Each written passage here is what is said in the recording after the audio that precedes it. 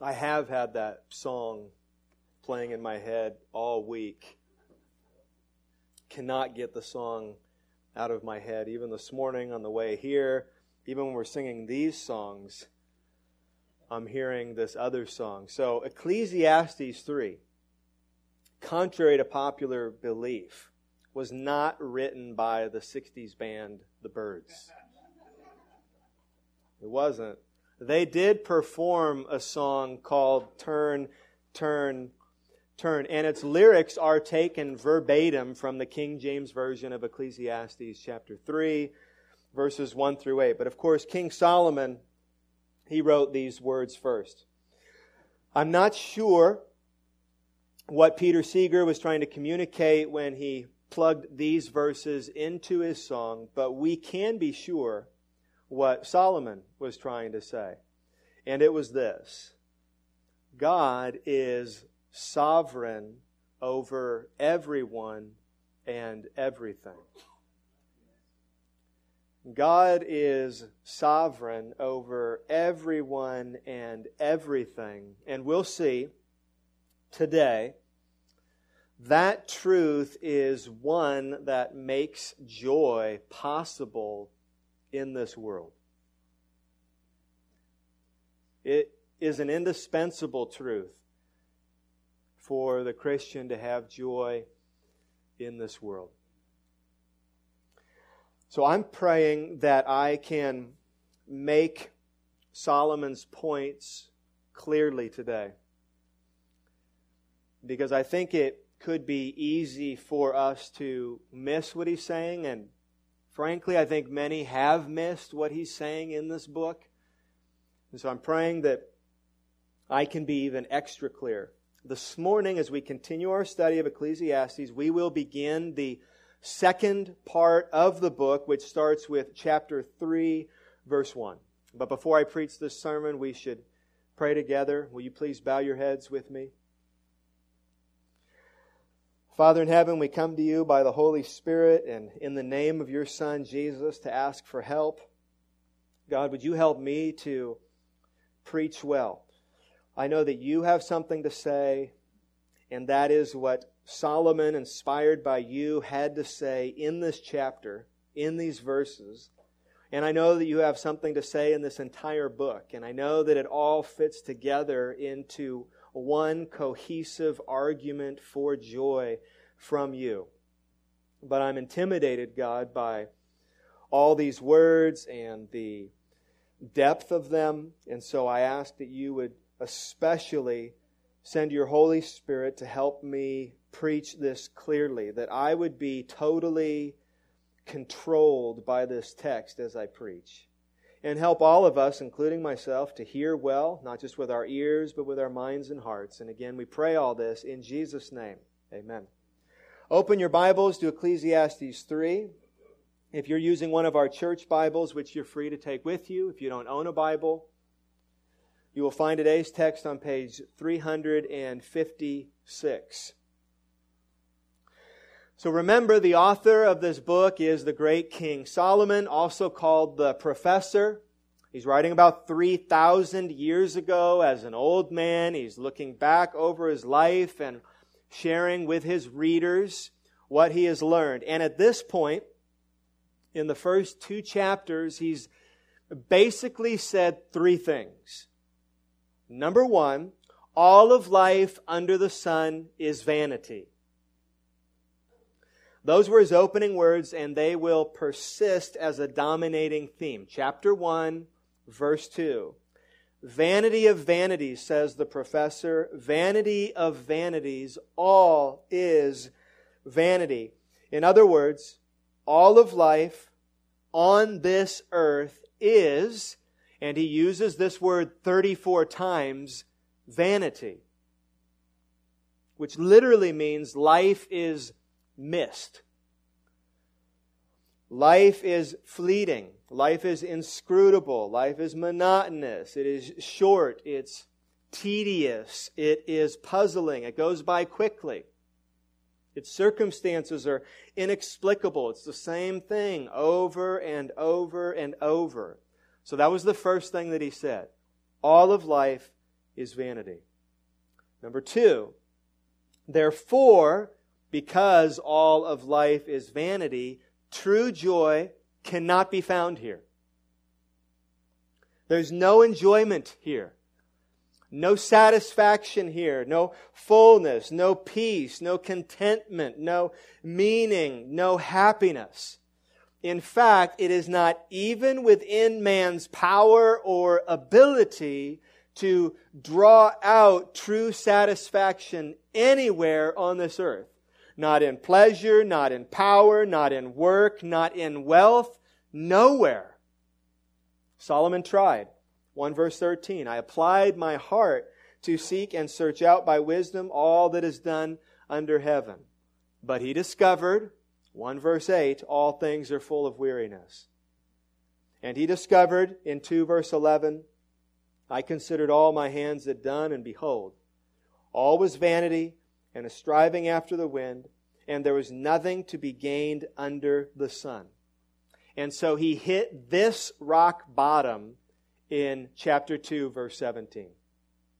I hated life because what is done under the sun was grievous to me. For all is vanity and a striving after wind. So no true satisfaction here. You say, I'm satisfied. Apart from God, no, you're not. I'm happy. Apart from God, no, you're not. I'm content. I have joy. Apart from God, no, you don't. That's what he's saying. Temporal, superficial, detached happiness, maybe, and at best. But no deep, lasting, honest joy. Those are the first 2 conclusions. All of life is vanity, and so true enjoyment cannot be found here. But here's the third thing he said at the very end of the first section. Number 3, but God gives the one who pleases Him joy. Here's what he literally said at the end of the first section in 2:24 through 26. He starts with a restatement of the first 2 conclusions. There is nothing good in a person that he should eat and drink and find enjoyment in his toil. This also I saw is from the hand of God, for apart from Him, who can eat or who can have enjoyment? And now here's his third surprisingly optimistic statement. For to the one who pleases Him, God has given wisdom and knowledge and joy. Joy. Now that should stand out. That is the first mention of joy or happiness or satisfaction in the book. Life is vanity. No enjoyment here. And yet, joy may be found. That's what he says. Joy may be found to the one who pleases God. God gives wisdom and knowledge and joy. The believer who is living under the sun but knows the God above the sun will be given joy. That's what he says.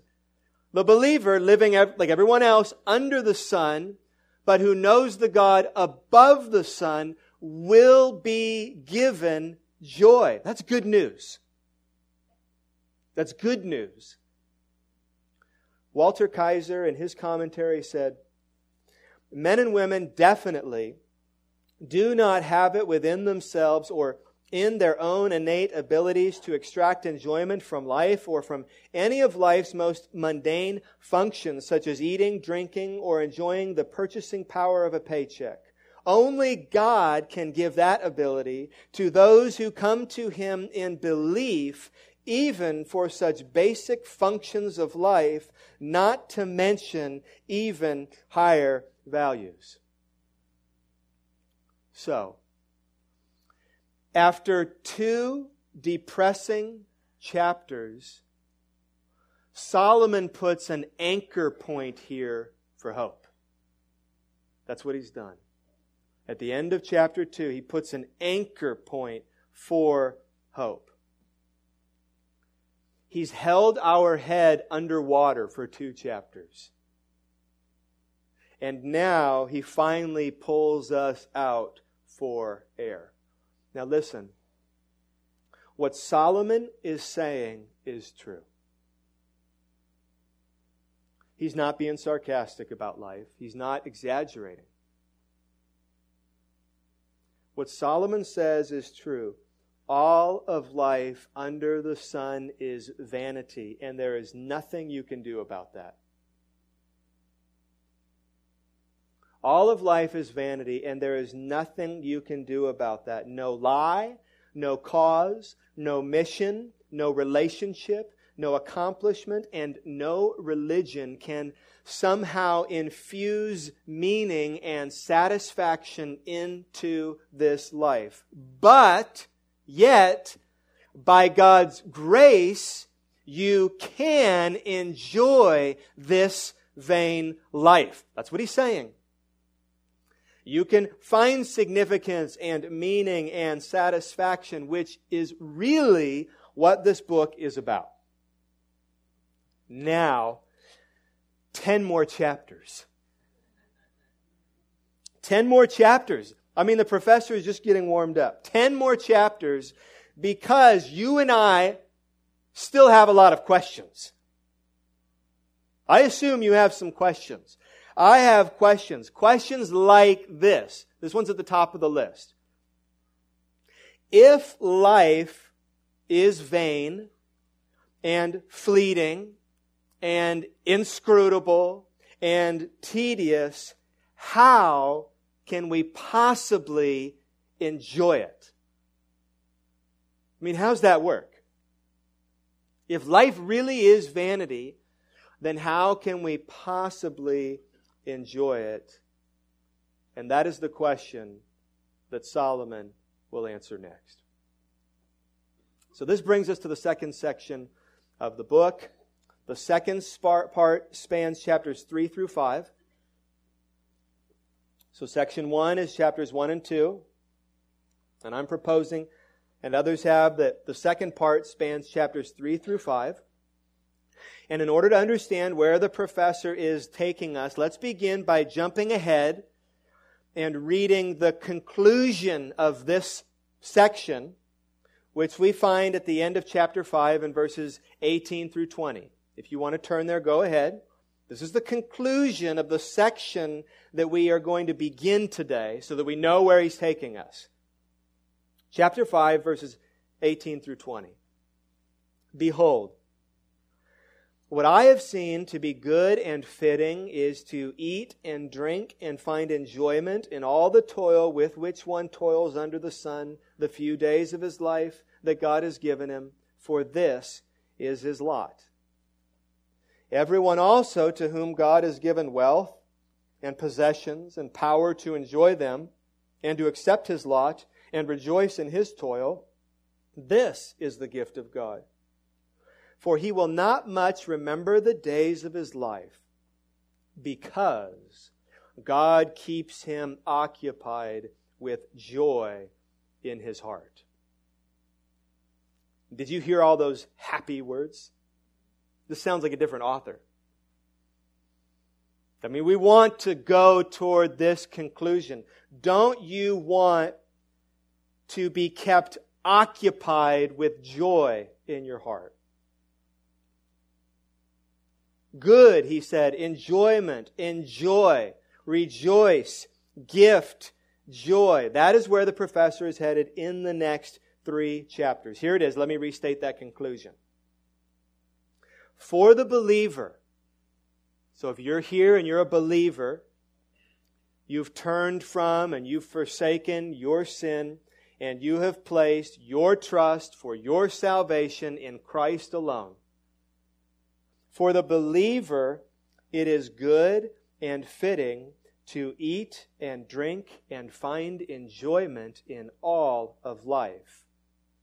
Because your life, every meaningful and mundane moment, is a gift from God. That's the conclusion of this section we're starting today. Let me say that one more time. For the believer, it is good and fitting to eat and drink and find enjoyment in all of life, because your life, every meaningful and mundane moment, is a gift from God. Your life is an utterly unique lot that God has given you, that you must accept and rejoice in. Your life is not like my life. My life is not like your life. Your life is not like another life. Your moments are different from anyone else's moments. Your life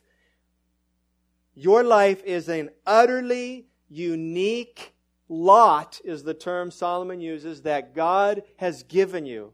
And God means for you, believer, to, his words here, accept that and rejoice in that. So that's the conclusion.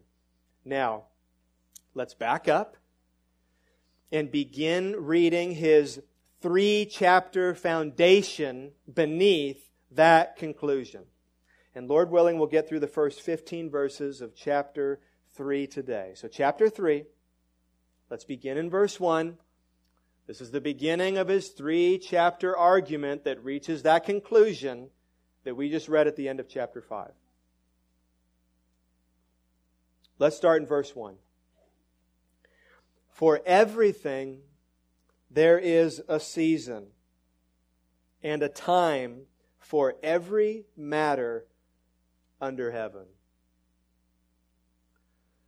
2 points today. And the first one is found here. The first point is in these first 8 verses. And let me tell you what it is before we read the rest of the verses. Everything is part of God's plan. That's point number 1.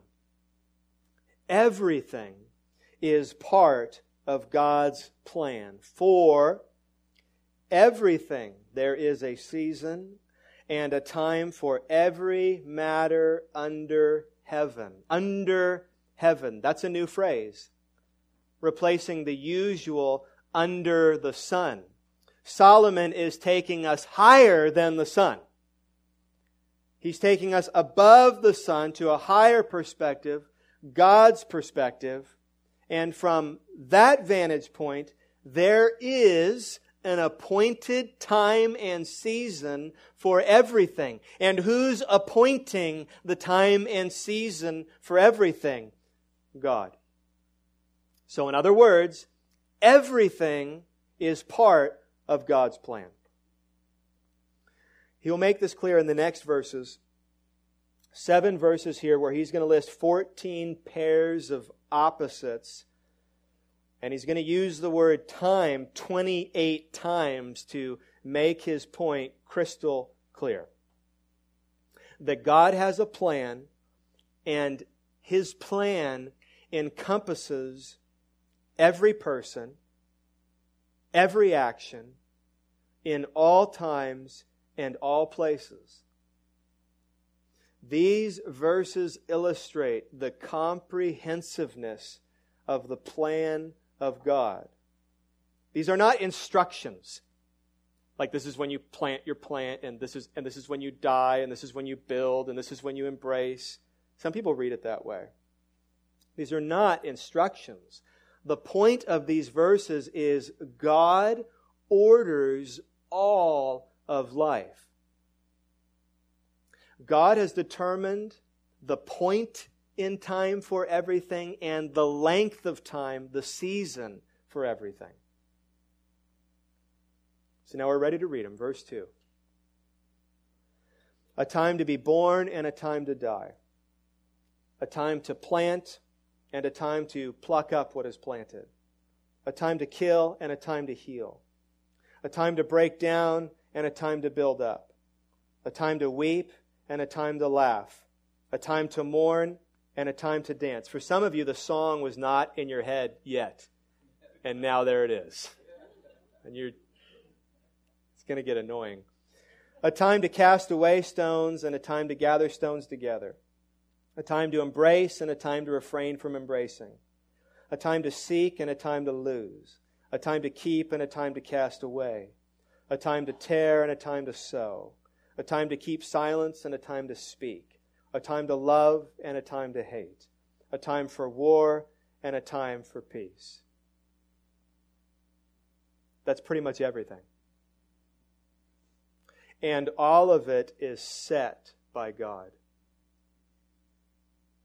All of it is set by God. He began with a time to be born and a time to die. In other words, your days are determined by God. Have you thought about that recently? Your days are determined by God. This is what Job said in chapter 14, verse 5. Since his, man's, days are determined, and the number of his months is with you, and you have appointed his limits that he cannot pass. We say interesting things sometimes when someone dies, like it was an untimely death. But not from God's perspective. It was a premature death, but not from God's perspective. He knows the first date on your tombstone, and right now He knows the last date on your tombstone. Think about that. I mean, your life is millions of moments between the date on your birth certificate and the date on your death certificate, and every moment is set by God. Determined by God. Every moment of your life is planned by God.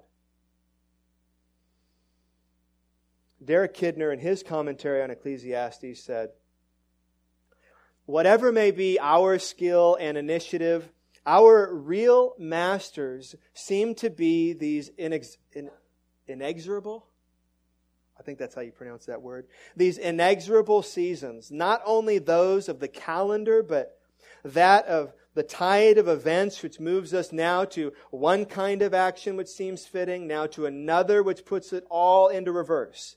Obviously, we have little to say in the situations which moves us to weep or laugh, mourn or dance, but our more deliberate acts too may be time-conditioned more than we suppose. Everything is part of God's plan. This is the doctrine of the exhaustive sovereignty of God. The exhaustive sovereignty of God. And that is the doctrine that Solomon deals with in this section. These 3 chapters are about God's sovereignty and how exhaustive it is. He's not giving it up anywhere. He's not giving control up anywhere. He's not handing anything over. God orders all of life such that everything is a part of God's plan. That's why David could say things like he did in Psalm 31:15, my times are in your hand. Listen to this description of the exhaustive sovereignty of God. It's in Isaiah 46:10 through 11. Declaring the end from the beginning, and from ancient times things not yet done, saying, my counsel shall stand, and I will accomplish all my purpose. Calling a bird of prey from the east, the man of my counsel from a far country, I have spoken, and I will bring it to pass. I have purposed, and I will do it. The exhaustive sovereignty of God. Here's what we have a tendency to do. We have a tendency to think of God's control and to think of God's sovereignty one-dimensionally. So we like to think of God being in charge of the good things, but not the bad things. We like to give credit to God when things go the way we want them to go, but we shy away from giving credit to God when things don't go the way we want them to. When good things happen, that's God. When bad things happen, that's not God. That's what I was raised to believe. And that's because in various places God hands over His control and hands over His sovereignty. Maybe an argument would be to preserve things like the free will of man. And so you have God in control of some things, but not in control of other things. But listen, the doctrine of the sovereignty of God, what Solomon is making clear in these verses and will in the chapters to come, is that it is not either or, it is both and. Everything is a part of God's plan. What is the answer to our second catechism question? The question is, what is God? And here is the answer. God is the creator and sustainer of everyone and everything. He is eternal, infinite, and unchangeable in His power and perfection, goodness and glory, wisdom, justice, and truth. And what's the last sentence? It's our point here. Nothing happens except by Him and through His will. Nothing. Nothing happens except through God. It goes through God and by His will. It's according to His plan. So I need to run through a bunch of verses on this. We'll do it quickly. But let me read you a bunch of verses answering this question. Is that true? Is everything a part of God's plan? Does the Bible really say that? So let me read you maybe a dozen verses. Because what about good and evil events? Good events? Okay. But evil events? Is God's hand somehow behind that? Isaiah 45:7. I form light and create darkness. I make well-being and create calamity. I am the Lord who does all these things. Okay. Amos 3:6. Is a trumpet blown in a city and the people are not afraid? Does disaster come to a city unless the Lord has done it? I can still remember the feelings I felt when I discovered these verses. I didn't like the way they made me feel. Lots of questions popped into my head. Lots of misunderstandings popped in my head. I resisted it. I'm okay with God being on the hook for the good things in life, but when things don't go well, what about my suffering? What about sin? What about evil? Are we saying that God is behind that in some way? Are we saying that even that is a part of God's plan? I didn't like the way that made me feel.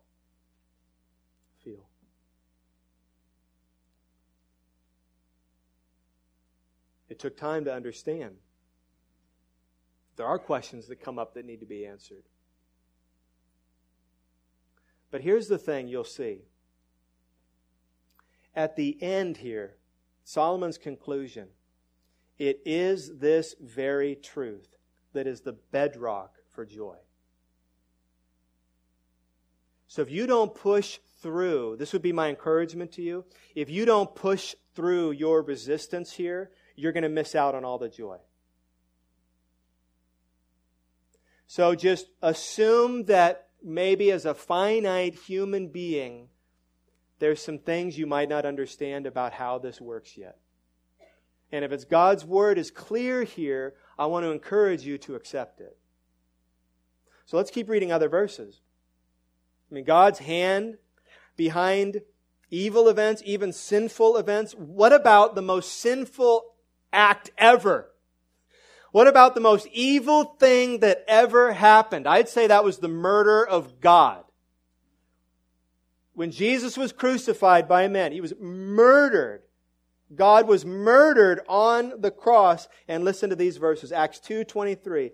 And this Jesus, Peter said in his sermon, delivered up according to the definite plan and foreknowledge of God, you crucified and killed by the hands of lawless men. He says, you're responsible. You crucified Him. You hated Him. You were wicked. But get this straight. God delivered Him up according to His definite plan. So here you have the most evil thing that ever happened according to God's plan. Acts 4:27 and 29, for truly in this city there were gathered together against your holy servant Jesus, whom you anointed, both Herod and Pontius Pilate, along with the Gentiles and the peoples of Israel, to do, they were there to crucify Jesus, to do whatever your hand and your plan had predestined to take place. Everything is a part of God's plan. What about the free acts of man?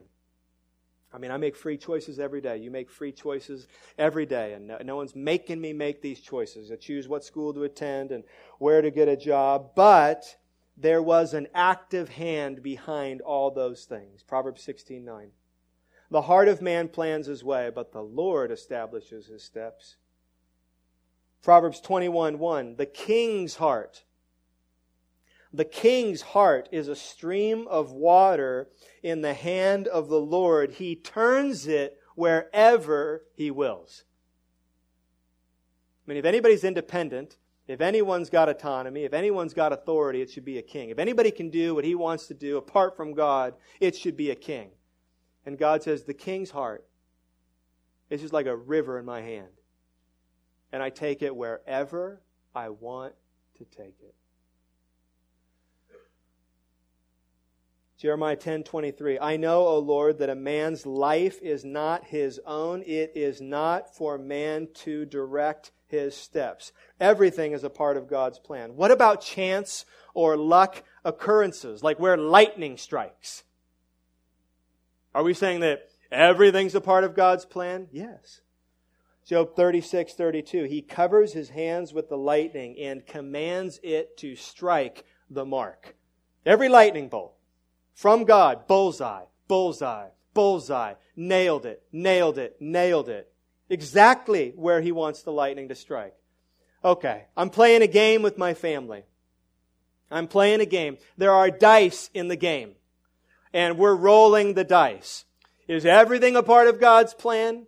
I just had a 6 come up. Are you telling me that the 6 came up because it is a part of God's plan? Yes. Everything, every moment.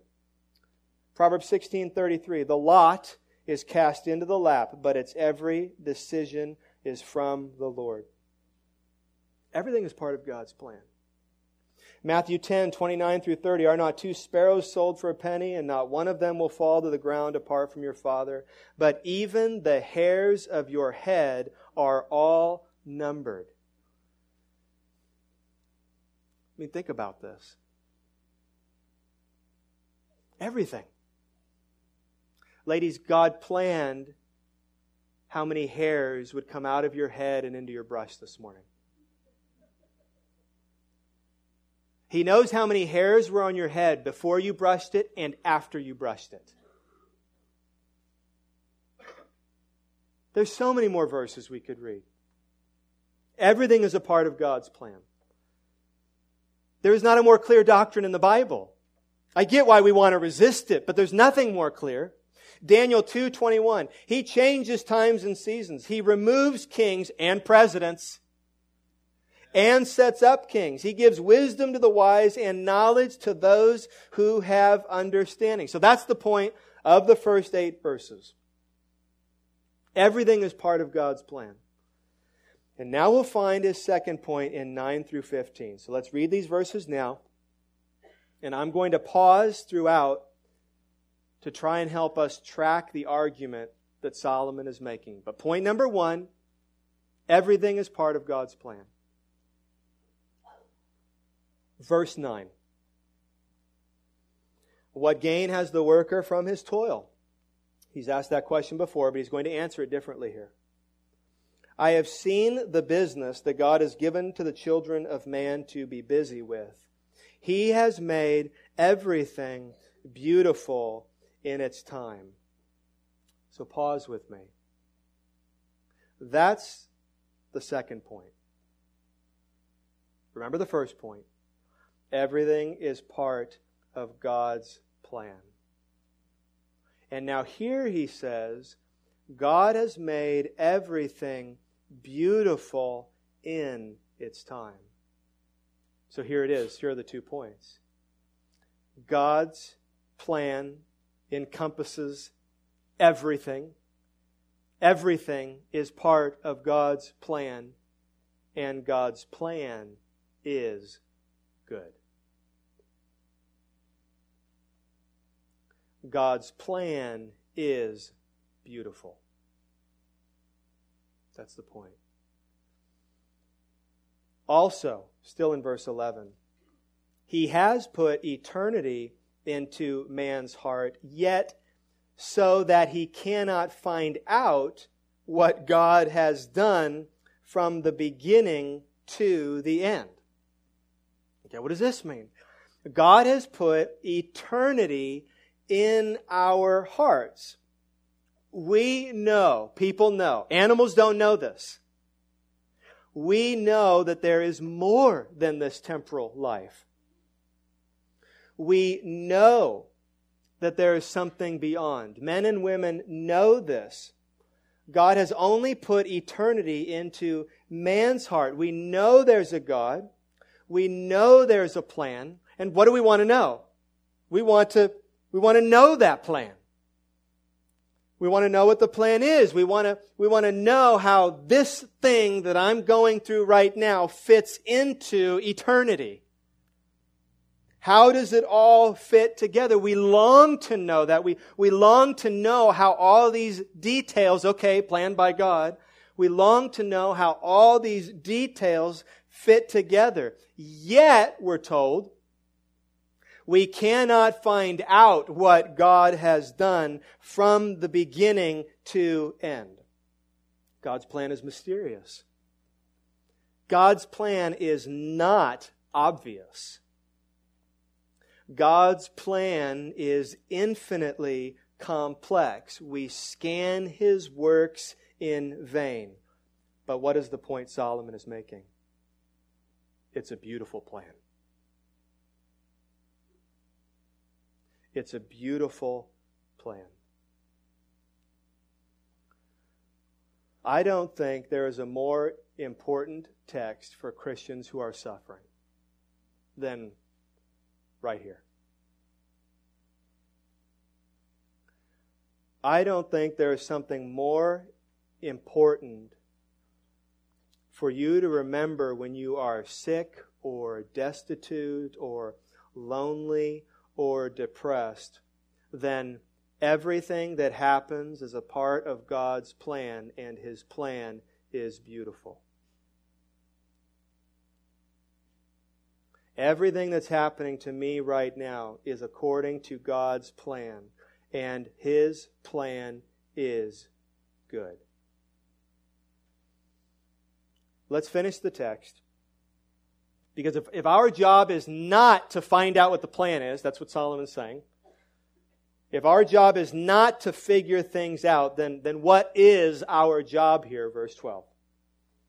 I perceived that there is nothing better for them than to be joyful and to do good as long as they live. Also that everyone should eat and drink and take pleasure in all his toil. This is God's gift to man. So our job, track with him, our job is to be joyful and to do good. That's our job. To enjoy this life that God has given us and to do good to others, he says. And now finally, a restatement of the exhaustive sovereignty of God, verse 14. I perceived that whatever God does endures forever. Nothing can be added to it, nor anything taken from it. God has done it so that people fear before Him. That which is already has been. That which is to be already has been. And God seeks what has been driven away.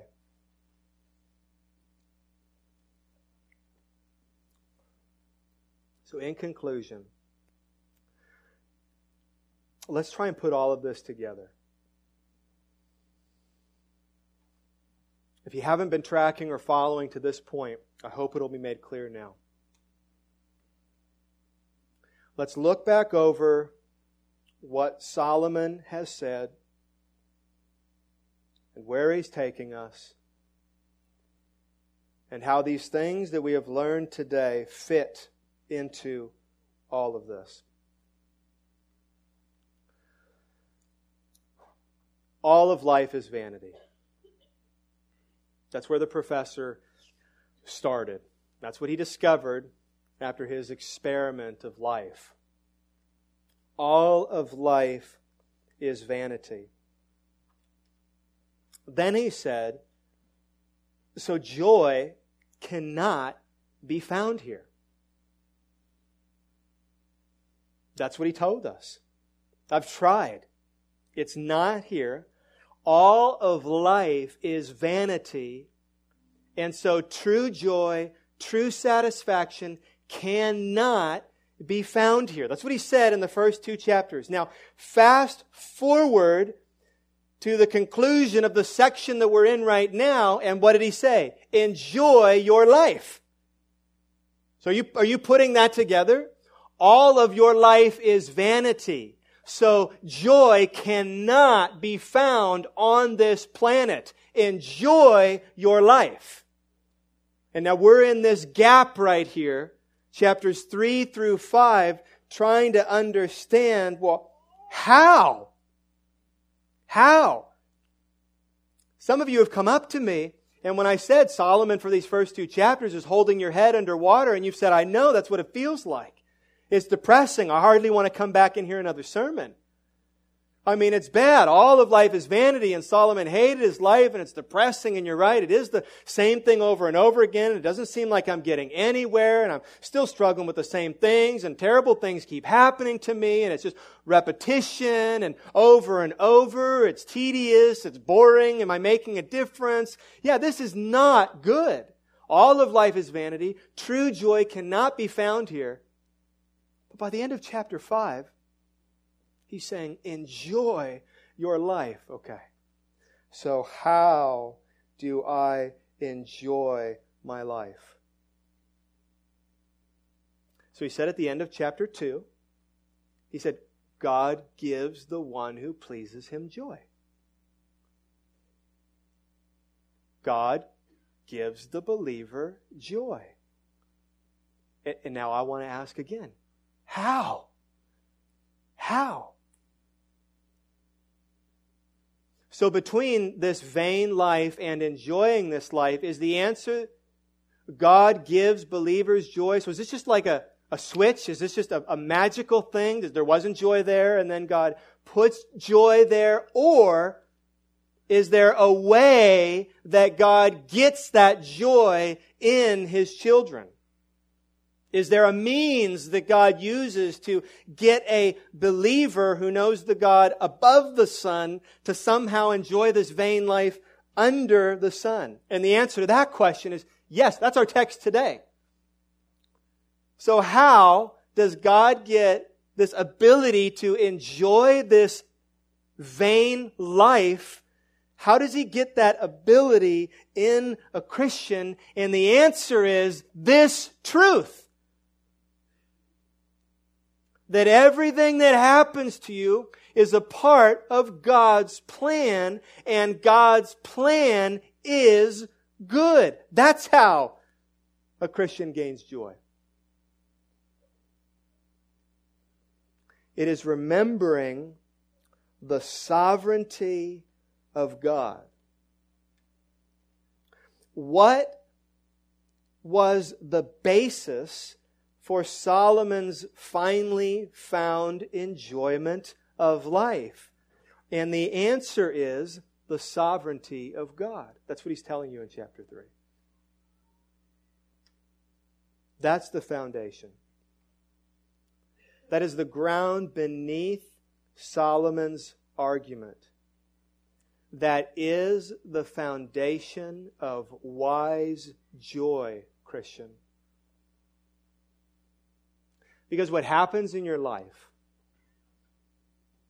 first of all, are a lot of things that you didn't plan for. Right? Every day. I'll tell you right now, your day is not going to go as planned. It is not going to go as planned. You make your plan and the Lord directs your steps. You have a plan and lots of things are going to go differently today.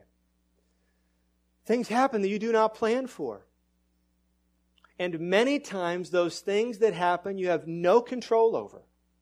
Most of the time, those things that happen, you have zero control over.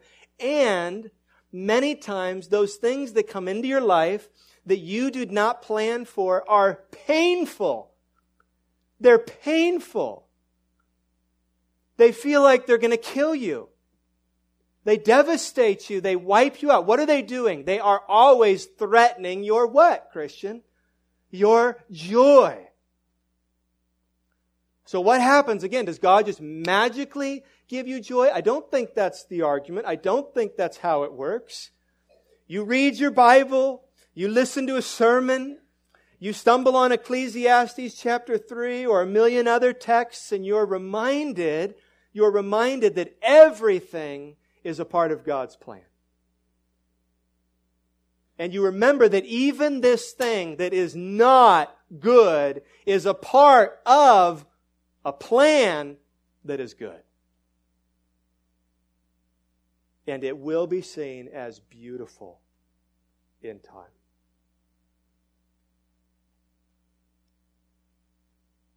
One author says,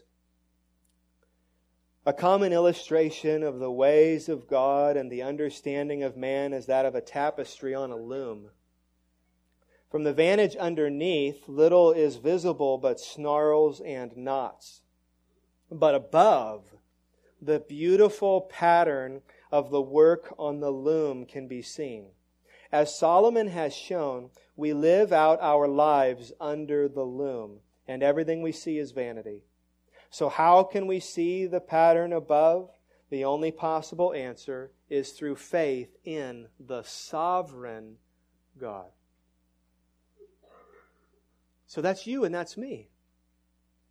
We're under the loom. And it doesn't look beautiful. I mean, there's beautiful things. But many times it's not pretty. It snarls, it's knots.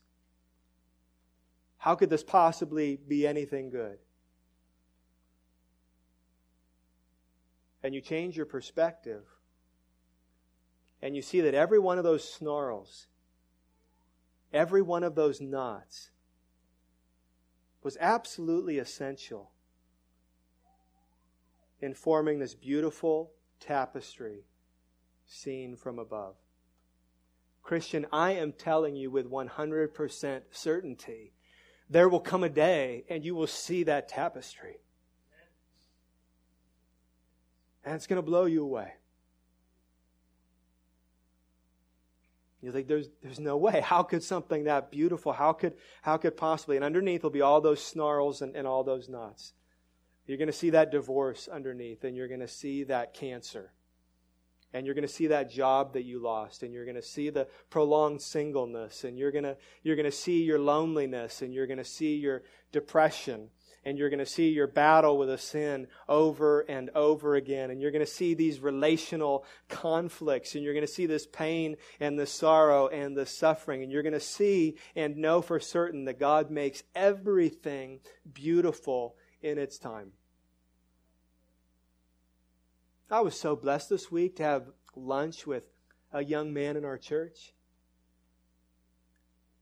We went down here to Monk's Cellar, I think it was on Friday afternoon, and we're eating burgers and eating fries together.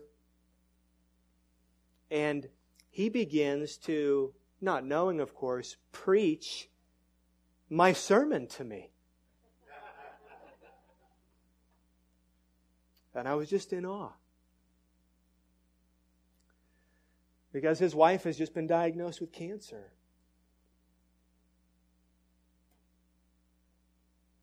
And it's devastating.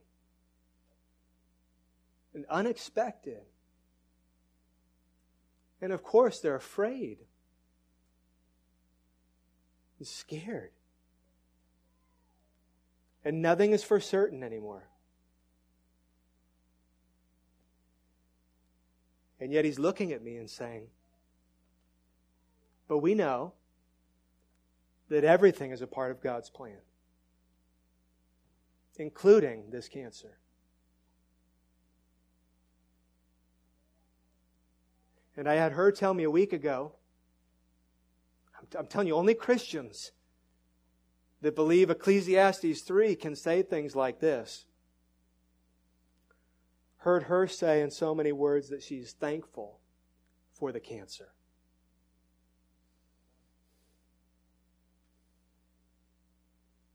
Because she knows that God loves her. She knows that God is good. And she knows that everything that happens, including this, is part of His good, beautiful plan. So, Christian, in conclusion, every moment planned by God. Today, some of us will go to a park, could have a picnic. Maybe you're coming, maybe you're not. You're going to go about the rest of your day. Keep this in mind. Every moment is planned by God. It's not an interruption. It's not a distraction. It's not merely mundane means to a greater end, but every single moment has been planned by God, and they are moments to be embraced and enjoyed by the Christian, because every single one of those moments, every single one of them, you might get rear-ended, your kid might throw a fit, the fried chicken might not taste as good as you were thinking it was going to taste. You may get into a fight with somebody from church in front of a bunch of people. Your kid might throw a football and it's going to hit someone else in the back of the head. I don't know what's going to happen today, but know this, that every moment is a part of God's good plan. And so find a way to enjoy not just those moments you think are meaningful, but even the mundane moments, because they are all a part of God's good plan. Let's pray.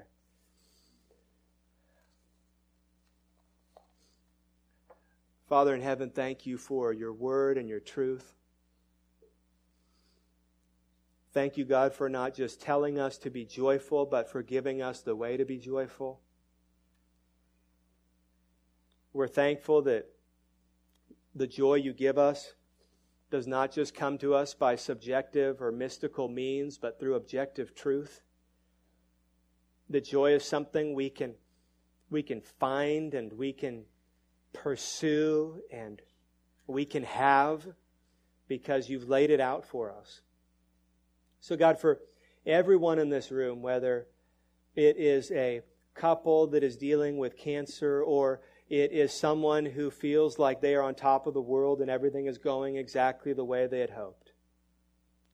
God, give us all the ability as we put our faith in your sovereignty to honor you by enjoying the lot that you have given us. Whether we like our lot or not, help us, God, to accept it, and not only to accept it and grit our teeth, but to enjoy it and praise you. We ask this in Jesus' name.